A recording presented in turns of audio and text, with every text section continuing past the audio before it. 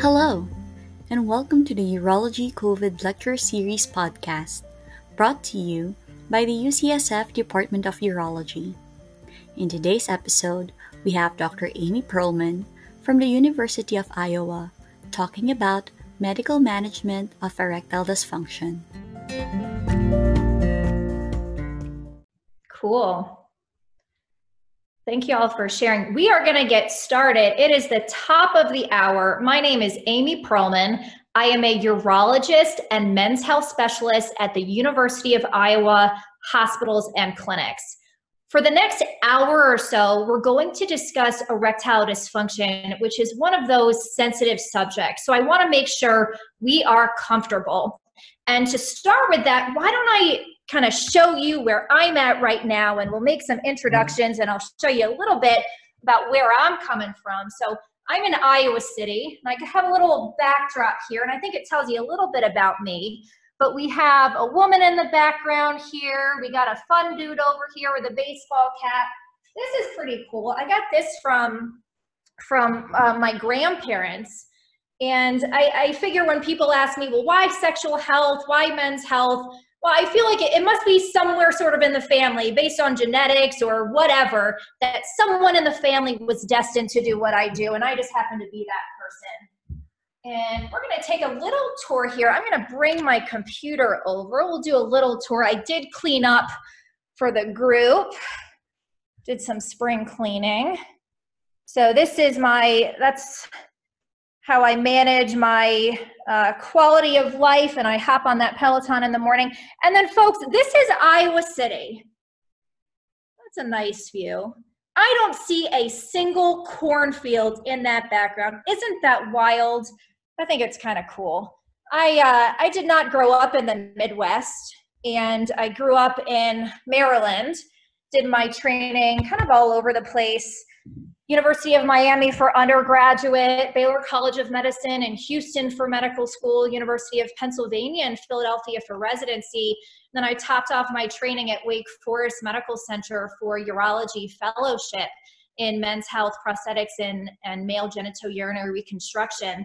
Then I came to Iowa about 2 years ago to direct the men's health program. And I am going to put a little bit of a plug in for University of Iowa now, just because I think it's a gem in the Midwest. And I think what this COVID time is going to allow all of us to do is to consider maybe some of those programs that didn't even show up on our radar when we were initially coming up with what that list might look like of where we wanted to do away rotations or interview. And what an incredible time right now to really take a look at all of the programs, see what's going on Twitter, check out people's websites, tuning into the UCSF, these programs, and seeing what the faculty and residents are really like. I think this is an incredible opportunity for that. And thank you to UCSF for allowing me to present today. The talk is going to be on medications for erectile dysfunction, an easy pill to swallow. Now, several weeks ago, a colleague of mine and actually a mentor, Dr. Caleb Covell from University of Pennsylvania, gave a talk on surgical management or surgical treatment for erectile dysfunction. And you might think, looking at the order of the way that these topics were and the way that we kind of signed up for topics, that maybe the surgical option should have come after the medical options. But that's the timeline of how historically we treated erectile dysfunction. The surgical options were first, and then when Viagra came out, over 20 years ago, those pills, revolutionized the way that we treat erectile dysfunction, but the surgical options actually came first.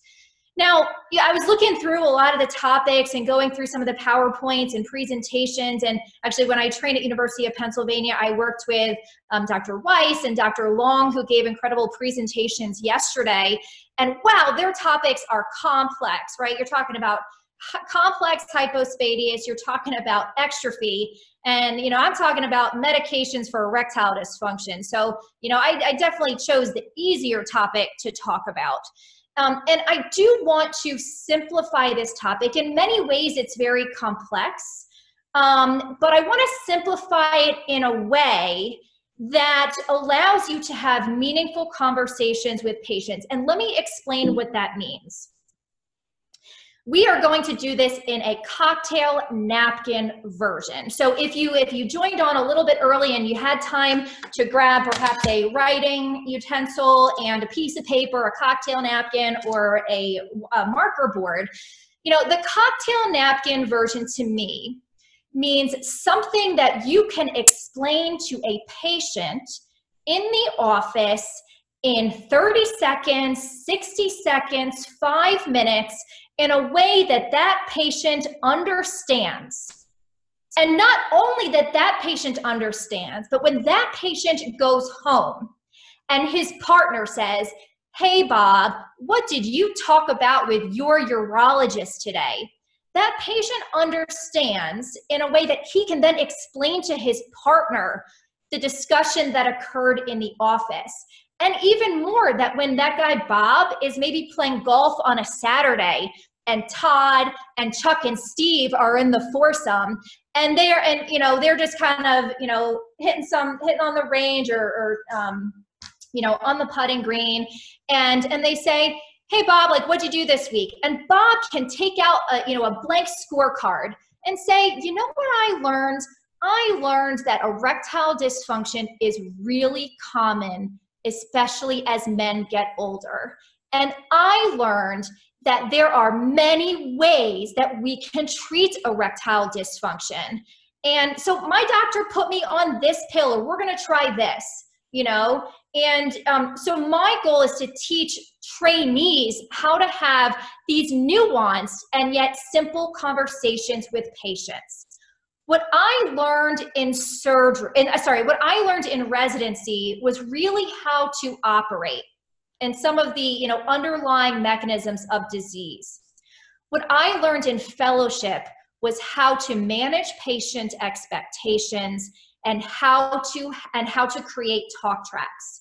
And it's great when we combine. It's this beautiful thing that occurs when we can have a 5-minute conversation that brings in the relevant AUA guidelines and the relevant research and our own experience with patients, and then we top it off with the quality of life goals of the patient that's sitting 3 feet, or actually 6 feet away from us. That's when we really do it right, is when we bring in those 4 components, and we do that in a short period of time. All right, finally, we'll get into the meat of the conversation here. So I have no relevant disclosures. The learning objectives today, we will illustrate normal penile anatomy, normal erectile physiology, describe medical therapies for erectile dysfunction, the mechanisms by which the ED therapies work, and then some practical considerations that I hope will be useful for you when counseling patients. So let's start with the basics, folks. Anatomy. So grab that napkin and draw a circle. We have 2 erectile bodies, all right? Those fill with blood to get an erection. The third tube in the penis is the urethra, the tube that you urinate out of. And then we have the cavernosal arteries. There's 1 in each, and that is largely what's responsible for giving blood to the penis to allow for an erection. Now, I brought this pen here, and it might be a little bit difficult to see, maybe there. Okay, so the tip of the pen is about the size of a cavernosal artery, so it's pretty small, right? The back of the pen is about the size of a coronary artery that gives blood supply to the heart. So just even based on looking at a pen, which Bob can take out a pen while he's practicing his golf game to show to Chuck, it's pretty obvious why erectile dysfunction shows up several years before symptomatic heart disease, right? And that's based on this cavernosal artery diameter. And then we have the dorsal arteries, paired structures that sit on the top of the penis, and those give blood supply to the glands of the penis. Then we have the venous drainage. And then we have the nerves that give sensation to the penis. And that, these structures at the top are the dorsal neurovascular bundle. So important structure. Let's talk physiology. And this might be hard to draw out, but we'll see what we can do here. So with stimulation, with arousal, whether it's visual arousal or touching, we get the release of nitric oxide. We get smooth muscle relaxation. You imagine when things relax, more blood can go into the structure. Now, I like to use the sponge as an example. And actually, hold on one second.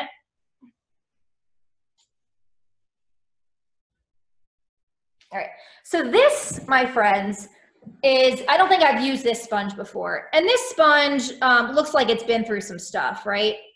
Kind of dirty. And okay, to be honest with you, I haven't washed my dishes since yesterday. So it's kind of dried out a little bit, all right?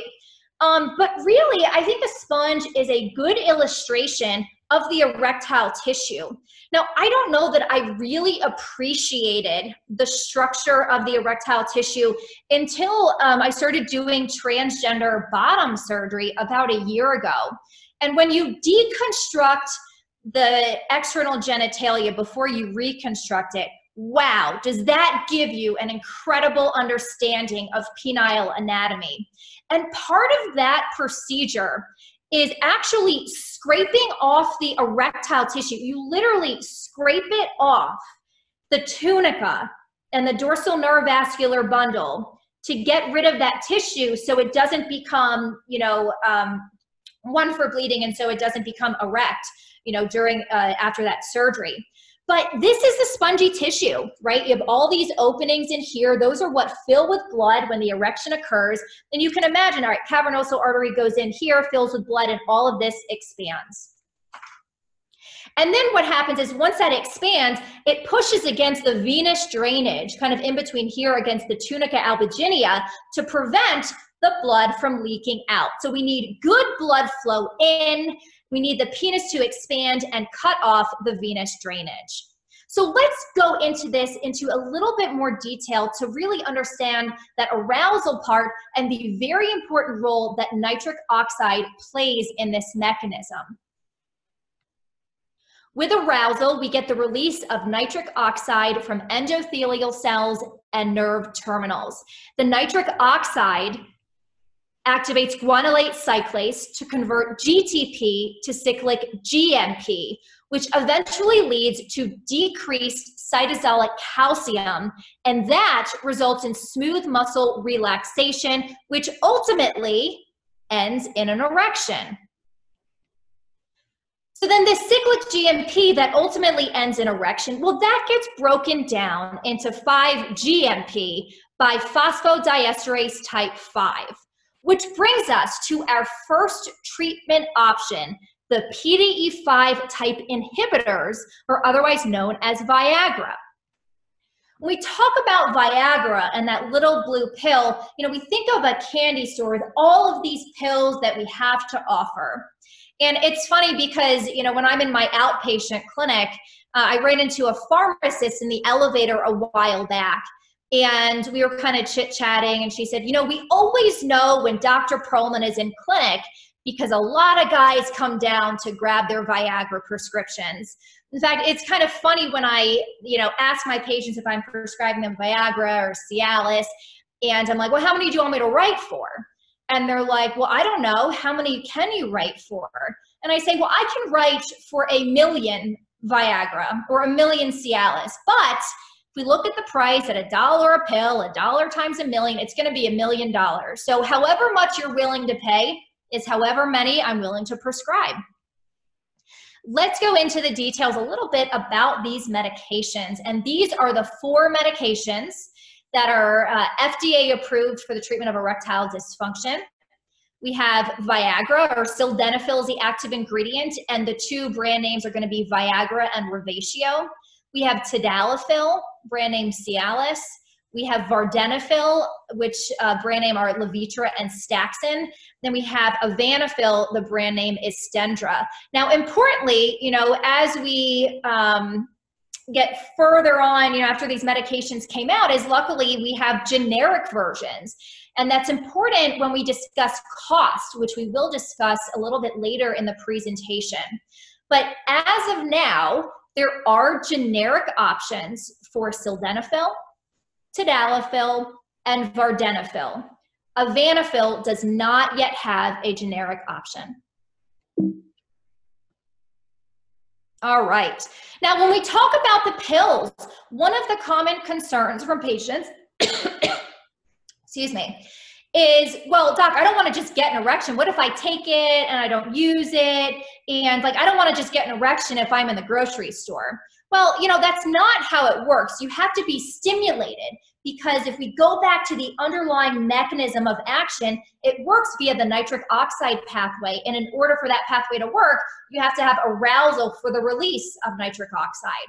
But let's bring in the components of the AUA guidelines. These were updated for erectile dysfunction in 2018. And guideline statement number 8 states, men with ED should be informed regarding the treatment option of an FDA-approved phosphodiesterase type 5 inhibitor, including discussion of benefits, risks, and burdens, unless contraindicated. So what is that contraindication? What does that look like? Well, you know, the big one, right? This is the do not miss, is going to be someone who is on a nitrate.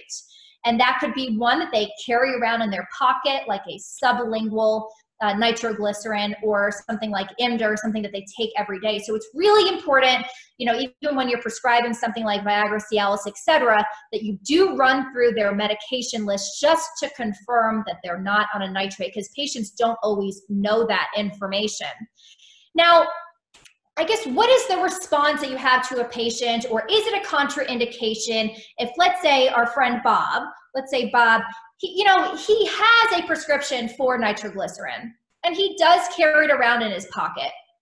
Well, does that mean I can't prescribe Viagra? Well, not necessarily. So I might ask Bob, well, Bob, I understand that you have a prescription for nitroglycerin, but have you ever had to take nitroglycerin for chest pain?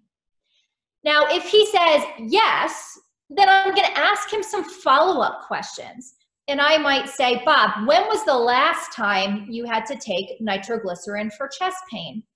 And Bob will oftentimes say, well, you know, it was, let's see, I'm 65, you know, it was 20 years ago I had to take it, or 15 years ago. But then I had a coronary artery stent placed, and that was 5 years ago. And doc, I haven't had an issue in the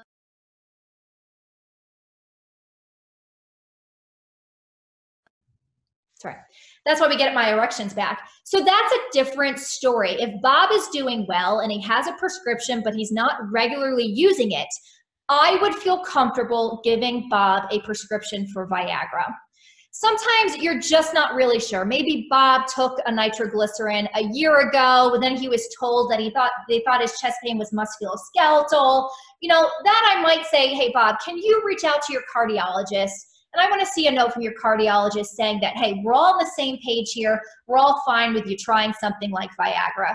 The problem is, you know, if you combine these medications, if someone, you know, has to take a nitroglycerin and they're on a PDE5 inhibitor, well, that can cause potentially fatal hypotension. And so it definitely is important, and it's a do not miss. All right. Now, the next guideline statement, statement number 9, says when men are prescribed an oral PDE5 inhibitor for the treatment of ED, instruction should be provided to maximize benefit and efficacy. Well, right, duh, right? I think we all understand this, and yet this is so rarely done, okay? And I know this information because I see these guys all of the time. And if patients don't take these medications correctly, it can affect efficacy. So who is responsible for talking to patients about the appropriate ways to take them? Is it the doctor? Is it the nurse? Is it the pharmacist? Well, I think the problem is we never sit down as a team to say, who is going to have this conversation? I mean, the reality is it's all of our jobs. That is the reality. But I wonder what that conversation would look like, or how we could optimize and best streamline care if we actually sat down with our pharmacist sometime and said, hey, Jim, what is your role when you fill a prescription for Viagra? What do you tell the patient? What do you think I tell the patient? What should be our shared message? And I'm working on that sort of initiative. I wish it happened more often. I think it's an incredible opportunity for us to better engage with our pharmacists who really do play a critical role on our team. So let's talk about what that conversation should look like, because it also differs depending on the pill that we're prescribing. We'll start with fatty food. Viagra and Levitra have impaired absorption if taken after a fatty meal. Cialis, Staxyn, and Stendra do not. Now, the reason, even though Levitra and Staxyn are both vardenafil, Staxyn is a sublingual and gets absorbed in the mouth rather than the intestine, which is the reason for the differences. So that you have to tell patients that. Now, sometimes, people might not know if their food is fatty, or maybe it just gets a little bit too complex. So you can say, look, Viagra and Levitra, you got to take on an empty stomach at least an hour after eating. It doesn't matter with the other ones. Great, that took 5 seconds for me to verbalize that information. Median Tmax, so the median amount of time that it takes to reach the maximal concentration in the blood. So they're about the same for these medications between Viagra and Levitra and Staxyn. So Stendra takes a little bit less time. Cialis takes a little bit more time. So I might say to a patient, I would recommend that you take Viagra, about an hour before you're interested in sexual activity. If you're interested in Cialis, it's going to take a little bit more time to take effect. So I would take it at least 2 hours before. Now, the reason why I'm going to focus much of this conversation on comparing Viagra and Cialis, or the generic versions of either, is because Viagra and Levitra are very similar, and you'll see that on these various but Levitra tends to be more expensive. And so if they're otherwise very similar and Levitra is more expensive, well, with my patient population, they want the cheaper option. I think that's the case with a lot of patients. And then, with Stendra, it's just very expensive and there's no generic. So I rarely use it in my practice. So it's really, mostly my practice comparing Viagra and Cialis. T half-life, so amount of time it takes to break down half of the amount that's in the blood. So all of these are about the same, except Cialis here is going to be the outlier. So the T half for Cialis is about 17.5 hours. Duration of action. Again, they're all looking the same between Viagra, Levitra, Staxyn, Stendra. They're all about the same, 6 to 8-ish hours. Cialis, again, is the outlier, 24 to 36 hours. Some people call or refer to Cialis as the weekend pill. You might be able to take it on a Friday night. It might still work for you on a Saturday night. QT interval, it's going to be with the vardenafil medication that we worry about QT interval. So you got to take a look at those other medications that somebody is on. You don't want to put someone on this medication if they have others that could prolong that interval. Otherwise, you can increase their risk for Torsades. So again, that's another reason why I don't routinely use Levitra, is I don't want to have to worry about the QT interval. And then other PDE affinities. So, these medications work largely on PDE5 inhibition. PDE5 is present in cavernosal tissue, but there are other PDEs. So Viagra also works on 6, Levitra 6, Staxyn on 6. And 6 is present in the retina. And so that's why, some patients will say that they have vision changes associated with their medication.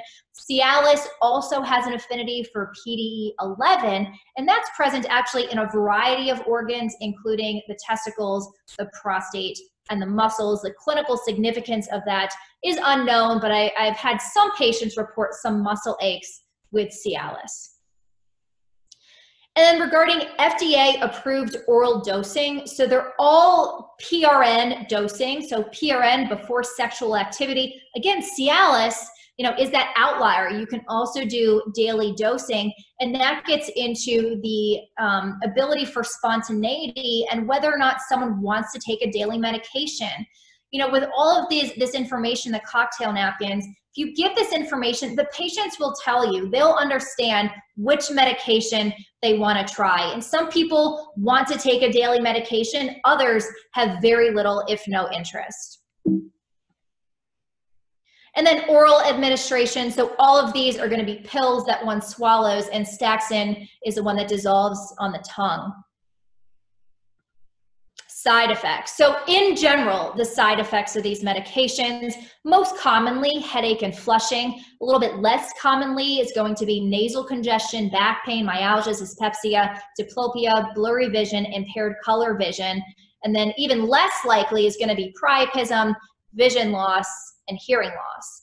Now, the way that I bring up priapism is I say, priapism is very unlikely with these medications. We tend to see it when they're taken inappropriately, so perhaps too much of the medication, or when these medications are taken with other things. For example, with injection therapy, it can increase the risk. Trazodone can increase the risk. And then, oftentimes when you get a urine drug screen on these priapism patients, they deny the cocaine use, but sometimes that cocaine finds a way of getting into the urine. And then other practical considerations. So, a lot of our patients, I think of like the ED patient as being the gift that keeps on giving, meaning it's rare that they just come in with erectile dysfunction. When we ask about their other urologic concerns or genitourinary concerns, it is rare that they have nothing else going on in their genital or urinary system. So a lot of these guys are also on alpha blockers. Now, you might see, or you might worry about, putting someone on Viagra if they're on a nightly Flomax. But really, people will tell you what they can tolerate. And, a lot of these patients have already done this stuff before, and they're finally making their way to see you. So you'll get a sense of like, does their blood pressure tolerate these medications? But here's what I tell patients. Hey, Bob, I know you take a Flomax every night and you've been stable on that therapy without any major side effects for the last, 6 months. We're going to introduce Viagra into the equation. I'm going to start you off at maybe a lower dose just to make sure that you tolerate it well, and don't take it maybe within 4 hours of taking the tamsulosin, right? So you don't want to take them perhaps all, you don't want to take everything at the same time, but if they're stable on their alpha blocker, it's okay to add in a PDE5 inhibitor. And then vice versa. So if someone's on Viagra or Cialis and you want to start that patient on an alpha blocker, then just make sure that patient is stable on the PDE5 inhibitor and tolerates it well in terms of blood pressure and such before starting the alpha blocker. And then just start the alpha blocker, for those titratable ones at a low dose and slowly work your way up as the patient tolerates. Then the next question is BPH. And wow, Cialis plays a big role in my practice when it comes to that patient coming in with BPH symptoms and erectile dysfunction. And, so these guys are coming in, they're on an alpha blocker, they're on PRN Viagra. Well, if you put them on a low dose daily Cialis, you can potentially take away a medication, and guys love that. And Cialis really does work well for BPH symptoms. Now, renal impairment is another one. So you can put guys with renal impairment on PDE5 inhibitors. That's not a problem. But with Cialis, you do need to look at their creatinine clearance and renally dose it. So, for some of these guys who want to be on the low dose daily Cialis, if they're a dialysis patient or they have, severely impaired kidney function, they may actually, you have to dose it differently, and you don't want to put them on actually a daily dose of the medication. And then cost. And, gosh, cost is not something that we frequently talk about in training. And it greatly impacts, our practice once we're out in training and seeing patients on a regular basis. And, it does impact our patients when we're in training. It's just because most of our time is spent in the operating room. We don't really get the sense of how many calls it generates or what the frustrations are of our patients when they're super excited to try Viagra or Cialis, Levitra, Stendra. They have their script, or the electronic script is sent to the pharmacy, and Bob shows up to the pharmacy and says, hey, I'm here to pick up my Cialis. And they run it through insurance, and it comes back as, hey, all right, you owe $300. Like, Bob is not happy in that case, but unless you're seeing Bob in follow-up, or you're picking up the call when Bob calls in, you really, I think, don't have an appreciation for the cost piece. Now, the nice thing about this is there are coupons that can significantly decrease cost. Now, for example, GoodRx, and I don't get any kickback from GoodRx, but I'll tell you, I am a big advocate for that service. And if you want to kind of comment in the chat box if you've heard of GoodRx, I'm kind of interested in how many people have and haven't heard of it. But GoodRx is a company that contracts with various big pharmacies, okay? And they contract, and what they do is they find, when you go to GoodRx, and you can even do this on your computer now, go to goodrx.com, type in Cialis, click, search, and you can type in, click on generic, put in 5 milligrams or 20 milligrams, tablet, and let's say you click on 30 or 90. Then when you scroll down, it'll show the different local pharmacies and what their prices are. And for Cialis, for I think it's maybe 30 pills, if you take it to like Costco, it is $33 for 30 pills of maximum dose of Cialis. That's about $1 a pill. That is game changing. So when we go back to those cocktail napkins and we see, wow, Cialis is really an outlier when it comes to how long it works in the body. And wow, I can eat a burger before I take Cialis and it might still work for me. And you're telling me that I can get that for $1 a pill? I'm doing Cialis, and Cialis used to be cost prohibitive. But if you know about these other ways of getting it cheap for your patients, wow, it really allows us, I think, to offer all of the options to our patients. And then, with the BPH patient, the low dose daily Cialis used to be cost prohibitive, and you'd have to fail an alpha blocker and fail finasteride and all these other medications to make the argument to the insurance company. I really think that my patient should be on 5 milligrams of daily Cialis. You send them to GoodRx and you can get like 30 pills, I think, for the 5 milligram tablets for $16. Wow, that allows me to treat my BPH patient. The important things to tell your patient are with GoodRx is when they go to the pharmacy, they have to bring in a coupon, they can pull it up on their phone, they can bring in a printout, you can send the prescription electronically, and then they have to say to the pharmacist, I want to fill my Cialis today, I don't want you to run it through insurance, I want to pay cash today. Now the pharmacies probably be mad at me, but they have no incentive to fill the prescription for $16 or $33, right? They're losing money by not running it through insurance. But the reality is they've already made that contract. So tell your patients to advocate for themselves, to bring in the coupon, and they should be able to get that price. Pharmacies that we send our patients to matter. I don't remember hearing about this at all in my training. But if our patients ask us, and they do ask us, well, doc, where should I take this medication? Should I take it to my local pharmacy, CVS? And what do we say? Oh, you can take it wherever, CVS, Walgreens. And if you look at that GoodRx information, if they take it to Walgreens, for example, for some of these medications, it might be $1,700 out of pocket. So it varies depending on whether or not they're using insurance or not using insurance.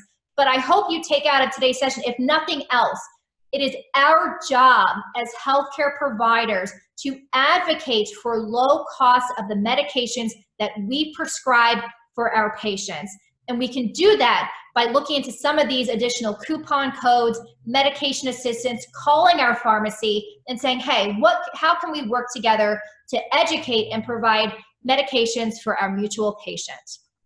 I will get off my soapbox. So what does the 60-second script look like? And I do want to keep, I hope people aren't falling asleep, but I do want to get a little bit of feedback from the group. I'm going to give you an example of what my 60-second script looks like. Because remember, our attending is waiting outside and they're waiting for us to get the history and come out so we can move along in the day. So they want us to wrap this up as quickly as possible. So here's what my 60-second script might look like. The good news, Bob, is that we have many options to treat your erectile dysfunction. In fact, there are few men in whom we can't restore function. I am so lucky that I get to specialize in this field. Let's start with the pills. We have 4 main options: Viagra, Levitra, Cialis, and Stendra. Now, Viagra and Levitra are very similar, but Levitra costs more. So I typically use Viagra in my practice. Stendra, there's no generic. It tends to be cost prohibitive for a lot of patients and no major advantage. So again, I don't use that one very often. So the main ones are Viagra and Cialis. So let's talk about those. Viagra, your window of opportunity for it to work is about 4 to 6 hours. You got to take it on an empty stomach. It's going to be your cheapest option. Cialis, wow, some people call it the weekend pill. It can work for up to 36 hours in some patients. You don't need to take it on an empty stomach. Cialis used to be cost prohibitive. If we run it through some coupons, then we can get it to you for almost an equal price, although Viagra is going to be slightly cheaper. What would you like to do today? Okay, the other piece I'll just quickly bring in is the side effect. So with Viagra, you know, these are the common side effects for all these medications. So headache, facial flushing, reflux, muscle pain, vision changes. Now, if you have these side effects with Cialis, because Cialis stays in your body for a longer period of time, well, those side effects may hang around for a longer period of time. All right. I don't know how long that took me, but does anyone else from the group, anyone else want to raise their hand and give me an example of what your 60-second script looks like?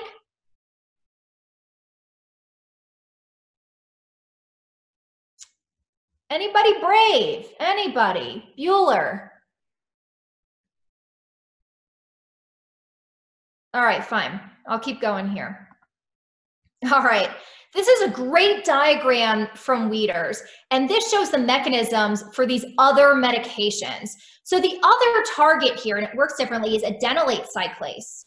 So alprazolam stimulates adenylate cyclase receptor to convert ATP to cyclic GMP, which goes back to this, mutual pathway of decreasing intracellular calcium, resulting in relaxation of smooth muscle, which results in an erection. So one of the ways that we can administer alprazolam is in the urethra, and it's called MUSE, or medicated urethral system for erection. There's an applicator, a little pellet at the end. You put it in the urethra, you deposit the medication, kind of massage the medication into the penis. And our AUA guidelines address MUSE and say that, it should be discussed as part of that informed discussion to consider, when using urethral alprazolam to do an in-office test, because the side effects include burning, urethral bleeding, priapism, hypotension, headache, and dizziness. And that's the reason why they, request that you bring the patient in for a test dose, because a small, but some patients do have some issues with hypotension. Other considerations are going to be cost. So cost plays a role, and MUSE is probably the most expensive option there is when it comes to erectile dysfunction. Now, I'm in Iowa, okay, I'm in Iowa City, and a lot of my patients really harp on the cost, and they want an option that is low in cost. So this just doesn't play a role in my practice for that reason. And also the urethral pain can be quite bothersome. And then when we think about the infrastructure, what this office visit looks like, it requires, for the first time, an in-office administration. So what does that mean? Well, it means you have to prescribe the medication for the patient. The patient has to get the medication, bring it back into the office so that they can actually test it there. We think about compliance and the patient setting up another visit to come back in. Some patients just they always forget to bring their medication in, or at least I've found that in my practice. So what does a 30-second script look like when we talk about MUSE? All right, someone time me. So we have another way to restore your sexual function, and that's a medication that we can put in the urethra. Remember that tube that you urinate out of. Now, this medication works via a different mechanism than something like Viagra or Cialis. So if those weren't cutting the mustard, then this may work for you a little bit better. You know, I'd say downsize, it can be quite expensive for some patients, and it can cause some urethral burning and pain. All right, let's talk about the next medical option here. Intracavernosal injection. So I have a little bit, I don't actually have the medication here, but on the left side of the screen is Edex. So there are two FDA-approved medications of alprostadil. Again, it's the same medication we put in the urethra, it's just a different way of giving the medication. And the two medications for alprostadil are going to be Edex and Caverject. So, you know, patients will get this, that you put the medication in here, go like this. You know, there's actually, for those of you who prescribe this therapy, there's a great, if you go to like the Edex website, there's a great video that patients can watch, you know, clean alcohol swabs, small tiny needle injected into the side of the penis at 10 or 2 o'clock. A lot of great resources online to educate patients on this technique. But it is a very small needle, and our AUA guidelines, you know, it's well within our AUA guidelines of offering this therapy, and it should be discussed in any patient coming in with a concern of erectile dysfunction. And again, just like with the Muse, you know, we do recommend that the patients come in for an in-office injection. The important thing to think about, let me just go back here, when we talk about the in-office injection, is the infrastructure of the office. And what you will realize, you know, if you're currently in training, when you start out in practice, is just because we want to offer a therapy doesn't mean that we can. There's a lot that either persuades us or gets in our way of offering therapies. And I would say for the injections, you know, it's been very helpful to have like Edex, for example, or Caverject in the office, so that if I have a patient who wants to learn how to do the injection, I don't have to send the medication to the pharmacy. They don't have to go to pick it up, schedule another visit to come back. No, I can say, okay, we can do a test injection today. I order it, they bring it up from the pharmacy, and I do it right then and there. And then, you know what, if they get pain because of the medication or they're just not into it, then in that same visit, you can move on to the next option. And I find that it helps expedite care and streamline care. Let's talk about the other injectables that we can put into the penis. Another one is called papaverine, and this works a little bit differently. So it's a non-specific inhibitor of phosphodiesterases and inhibits types 2, 3, and 4, which ultimately reduces the breakdown of cyclic AMP into 5-AMP. And so you end up getting, you know, increased amount of cyclic AMP or cyclic AMP that hangs around for a longer period of time and ultimately, you know, increases erection. And then the last injectable is going to be phentolamine. Phentolamine works on a different receptor. It actually inhibits the alpha-1 receptor. And so what this does, so the sympathetic pathway is actually what causes detumescence. Phentolamine does not cause an erection or improve an erection in the way that papaverine and alprostadil do. Phentolamine prevents or inhibits detumescence. And so phentolamine is not given alone, but only in combination with the other injectables. Side effects. We'll talk about those for alprostadil and papaverine. The big ones for alprostadil are going to be penile pain and burning. That's the big one. Priapism, hypotension, headache. Papaverine, you're going to have penile fibrosis, priapism, hypotension, elevated LFTs. Now, for patients who have you know, issues with venous leak, then the hypotension and elevated LFTs and more of the systemic side effects can be more of an issue in those patients. The side effects I want to emphasize for alprostadil is going to be the penile pain and burning. That's a real one. I definitely see that, you know, in some of my patients. And so if you're giving alprostadil or Edex alone, some of these patients might require a hefty dose that they just don't tolerate well. Papaverine, the main one that we have to talk about with patients, is penile fibrosis. So for a lot of us who are treating erectile dysfunction, we also see a lot of patients with Peyronie's disease or penile shortening. that's all about the penile fibrosis. And so it's our jobs, if we're prescribing papaverin, we have to talk about the risk for penile fibrosis because, one, over time it can worsen erectile dysfunction, can cause curvature, can cause shortening of the penis, as we've seen. And then we have combination therapy. So these we have to get from compounding pharmacies. And so the question becomes, well, why do we compound these medications? What's the benefit? Well, Bimix typically comprises papaverin and phentolamine. So we get rid of the alprostadil. Why? Because the alprostadil, remember, can cause that penile pain and burning. So if that's a bothersome side effect, we can give our patient Bimix and take out the alprostadil, okay? Trimix is a combination of three: papaverin, phentolamine, and alprostadil. And so this can be helpful if, let's say you want to do all three, but by giving all three, I can go lower on my alprostadil dose. So let's say my patient required 20 micrograms of alprostadil. Let's say if I give that patient Trimix, I might be able to lower that dose to, let's say, 5 or 10, and they might, their penile pain and burning might be less. The other thing to think about is when this comes in, the vial, it's not mixed. There's like a powder or a little pellet here of the medication, and then there's a diluent. So in the office in real time, you kind of push this up here and you're mixing the medication, okay? It doesn't come pre-mixed for Edex or Caverject, which means this can sit at room temperature, allows for traveling. Same thing with Bimix, papaverin and phentolamine. This can sit at room temperature. It's the mixed alprostadil that has a shelf life.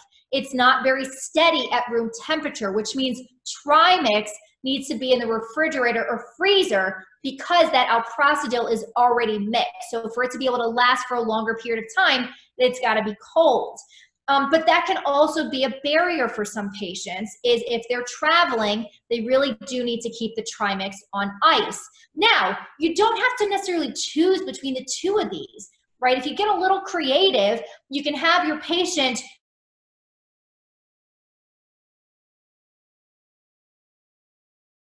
do the Edex on a regular basis, you can have your patient do Trimix when they're at home and it's convenient, right, where they can easily get it out of the refrigerator. And then if they're traveling, all right, well, you can give them some Edex to bring with them while traveling. And then other considerations, cost. So there used to be with Edex, there was a contract with a specialty pharmacy where I could tell my patients the maximum out-of-pocket cost per dose is $25. And in real time, that fit within my workflow where I could tell the patient what their max out-of-pocket cost would be. But that contract no longer exists. So now it's a little bit of a struggle because I'm working on how to counsel my patients on what they can expect, right? We don't want to send a patient to the pharmacy, and this can be expensive. They might be charged $300 for like 3 vials. And that is going to, it's going to annoy and frustrate patients. The nice thing about some of these compounding medications is they can be cheaper. Now, insurance typically doesn't cover it, but when I prescribe Trimix, for example, at a local compounding pharmacy, I can say, all right, Bob, I'm going to send this prescription to this local compounding pharmacy. It's $115 per 5 ml vial. And, if you don't live locally, they'll send it. It's an additional $15 for shipping and handling. So at least he has an idea of what that cost would look like and can tell me in real time that fits in the workflow whether or not that works for him. Also, the infrastructure of the first-time in-office administration. Do you have the medication available? Some people have a vial of Trimix in the office refrigerator that they use, right? Some people have the patients go to the pharmacy, get the Trimix, bring the Trimix in. Then you've got to figure out with your clinic staff if you allow outside medications into the office to be administered. Injection frequency. So we recommend that patients don't inject, any sooner than, every other day. So if someone wants to be sexually active, 7 days a week, well, then they're not going to be able to use the injection 7 days a week. Refrigeration, as we discussed with the alprostadil component when it's mixed in the Trimix, and then finding a compounding pharmacy. For those of you who are going to offer injections Find a compounding pharmacy wherever you end up practicing. They can really be a major player on your team, and they allow you to prescribe these medications that for many can be quite cost effective. So my 60-second script when we talk about injections may look something like this. Someone gonna time me? Anybody? Let's see, ready, set, go. Okay. Another option that we have to restore sexual function are gonna be penile injections. Now, I know that doesn't sound very sexy and nobody looks forward to injecting the penis. But, you know, to be honest with you, I'm quite surprised at how well some patients tolerate this therapy. It's a tiny needle, you put it in the side of the penis. Now, the two erectile bodies are connected in the middle by a thin septum. So man, you only have to inject yourself on one side, and it takes quicker to take effect compared to the oral pills. So you do it about 10 to 15 minutes before you want to be sexually active. I don't make anybody go through the injection process. There are some patients that say, yeah, I'm up for it, let's do a test injection. And others that are like, you know what, doc, that's just not for me. And that is fine as well. So that, my friends, is the cocktail napkin version of medications to treat erectile dysfunction. I thank you so much for your time, to UCSF for allowing me to take up an entire hour of your day today. And I put my social media stuff here on the bottom right. I encourage you to reach out to me through Twitter. You know, a lot of this stuff is nuanced. I love talking with people about specific, you know, questions they have. When do you do this? What dose do you start at? What do you think? What should my script look like to patients? And I'd be happy to work through that with, you know, anybody who is interested. So with that, 51 minutes, all right, pretty good on time. I am happy to take any questions, concerns, or grievances. Let's see. Okay, got some questions here. All right, so first question here, have you prescribed Viagra as a daily dosing? And if a patient asks about efficacy regarding daily dosing versus PRN, how do we counsel them? Great question. So no, I don't prescribe Viagra as a daily dosing. Now, patients can take Viagra every day, you know, if they want to. But again, you know, it only is going to work in the body for sexual activity for about 4 to 6 hours. So now that we can get Cialis for a cheap price, it just makes more sense to go the Cialis route. Let's see. Do you see any role for testosterone therapy when treating ED? Absolutely. Where I bring that into my talk track is something like this. So testosterone replacement therapy is not necessarily a treatment for erectile dysfunction, but as you can imagine, it is quite difficult to get an erection if your testosterone is low. So in men with low testosterone and erectile dysfunction, well, I treat both. So I might start that person on testosterone therapy and something specifically to treat their erections. Now, I do have some patients that you put them on testosterone therapy and they do great. Their erections do improve. I've definitely seen that, okay? Where testosterone also plays a role is, let's say Bob, our guy Bob, he's really taken the brunt of today's conversation, but let's say Bob comes in and says, you know what, doc, Viagra was working for me, you know, 5 years ago, and it just hasn't been doing the job for the last 5 years. And let's say we check Bob's testosterone level, which in, you know, the guidelines for testosterone replacement therapy should be checked in our patients who come in with erectile dysfunction. Let's say Bob's testosterone is also low, all right? And I put him on testosterone therapy. I might then make him a better responder to Viagra than when he was off testosterone. So they really do come hand in hand. Let's see. Okay, exactly. How do you prescribe sildenafil in your practice? Do you do 20 milligram tabs or 25? Do you usually have the patient start at low dose, then go up, or just have them start at 100? Great question.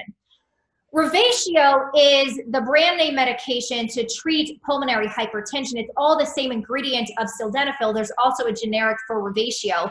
The Revatio comes in the 20 milligram tablet. So when I started at Iowa, you know, that I used the 20 milligram because it was the cheapest. It was like, you know, like $19 for 30 pills. And then in the office, I would break it down. So I'm like, buddy, I can get you an erection 5 pills of, of Revatio for, it ended up being like $3 an erection. You break it down and the patients are like, all right, Dr. Perlman, that works for me. So I was using the 20 milligrams, but that's because I was using the generic Revatio. So when it comes to cost, that's really the only reason why it would matter between 20 and 25. And I'm telling you, you can get Viagra from GoodRx for dirt cheap. So that's what I do. And then do I have them started at a low dose? It depends. If they're getting decent erections, but they just need a little bit of help, I might start them on a lower dose. For the most part, I actually have my patients start at the maximum dose and work their way down. And what I find is people get frustrated, and if they take 20 milligrams or 50 milligrams of Viagra and it doesn't work, they get frustrated and they may not take it again. And so I say start at 100 milligrams. If it works, then you can try taking 50 milligrams and work your way down. So I tend to start at the high and then go down. Now, if they have other concerns, impaired kidney function, their issue, if they're on an alpha blocker, then I might start at a lower dose for that reason. Let's see. I want to ask regarding Cialis 5, when should patient try having sexual intercourse after starting on Cialis 5 milligrams? So great question. The low dose daily Cialis is going to take several days to build up in the system. And this is also what I talk to you about patients is I think the 5 milligrams of daily Cialis is really great for erectile dysfunction and BPH, okay? But the levels in the blood when taking the low dose daily Cialis will never be as high as if you took the high dose on demand. So for some people, that daily 5 milligrams of Cialis is not going to do the trick when it comes to getting them great erections for sexual health. So what I do is sometimes I'll say, all right, well, why don't you take a little additional Cialis, maybe double up and take 10 milligrams before you want to have sexual activity to see if that works. And then you just base the dose on what the patient's side effects are, all right? Now, some people will ask, well, Doc, can I combine these medications? Yeah, you can combine them. That gets into the art of all of this stuff, So what I'll have some patients do, they'll take the low dose daily Cialis, but let's say it's not enough. I might have them take a little bit of Viagra on top. So let's say you take 5 milligrams of Cialis every day. I might say, why don't you try taking 50 milligrams of Viagra about an hour before sexual activity? The nice thing with that too is because Cialis takes, if you're taking it on demand, it takes about 2 hours to take effect. You add a little bit of Viagra on there. That doesn't quite take as long. So that can be a good combination. Some people also do the pills in combination with the injection therapy because they're working via different mechanisms there. Now, I don't routinely do that in my practice. I think you have to be a little bit careful and make sure you counsel patients appropriately on the risk for priapism, but you can get a little bit creative in the appropriate patient that is not going to just go balls to the wall and pound a bunch of, Edex in the penis and take a whole bunch of Cialis or Viagra. So, it takes some patient counseling with those nuances. Any thoughts on Viagra for penile rehab post-prostatectomy? Great question. I do see, some patients who refer to me who are on Viagra. I think Cialis, just based on the half-life, makes more sense. There's no great data to say that these medications, change outcomes when it comes to penile rehab. But, some patients just want to feel like they're doing something, right? So for post-penile rehab, it just makes more sense, I think, to put someone on Cialis versus Viagra just based on the amount of time that medication stays in the body. Now, let's see. Good question. Slightly out primaries. Do you utilize PD-5 inhibitors for women with sexual dysfunction? Some studies show can be efficacious. And is there any use for these medications among trans population? Two great questions. So I will admittedly state, I'm a woman in men's health, and that's kind of what my background shows. That's a woman, that's a dude in a baseball cap. But I'm kind of embarrassed to say that I know more about men's health than I do about my own. And so I don't know that I can quite comment on the use of PD-5 inhibitors in women in a real way. And then use in trans population is a really interesting question. Those patients are on hormone therapy. They've oftentimes, by the time they see me, have been on hormone therapy to knock down their testosterone for many years. And not to say, sexual function in some of those patients is actually really important, and in others, they actually don't want any sexual function. So I would say most of the transgender patients that come to see me in clinic are coming in specifically for the discussion of gender-affirming bottom surgery, male to female, zero or full depth vaginoplasty. And so typically we're talking about removing the penis. And so I have not prescribed these medications in trans patients just because they're not coming to me specifically for that reason. Let's see.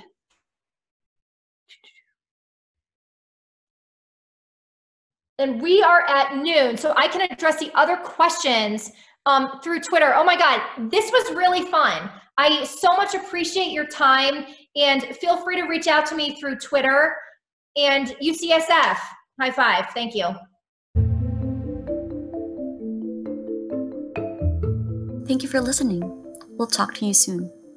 Learn more by visiting our website, urologycovid.ucsf.edu.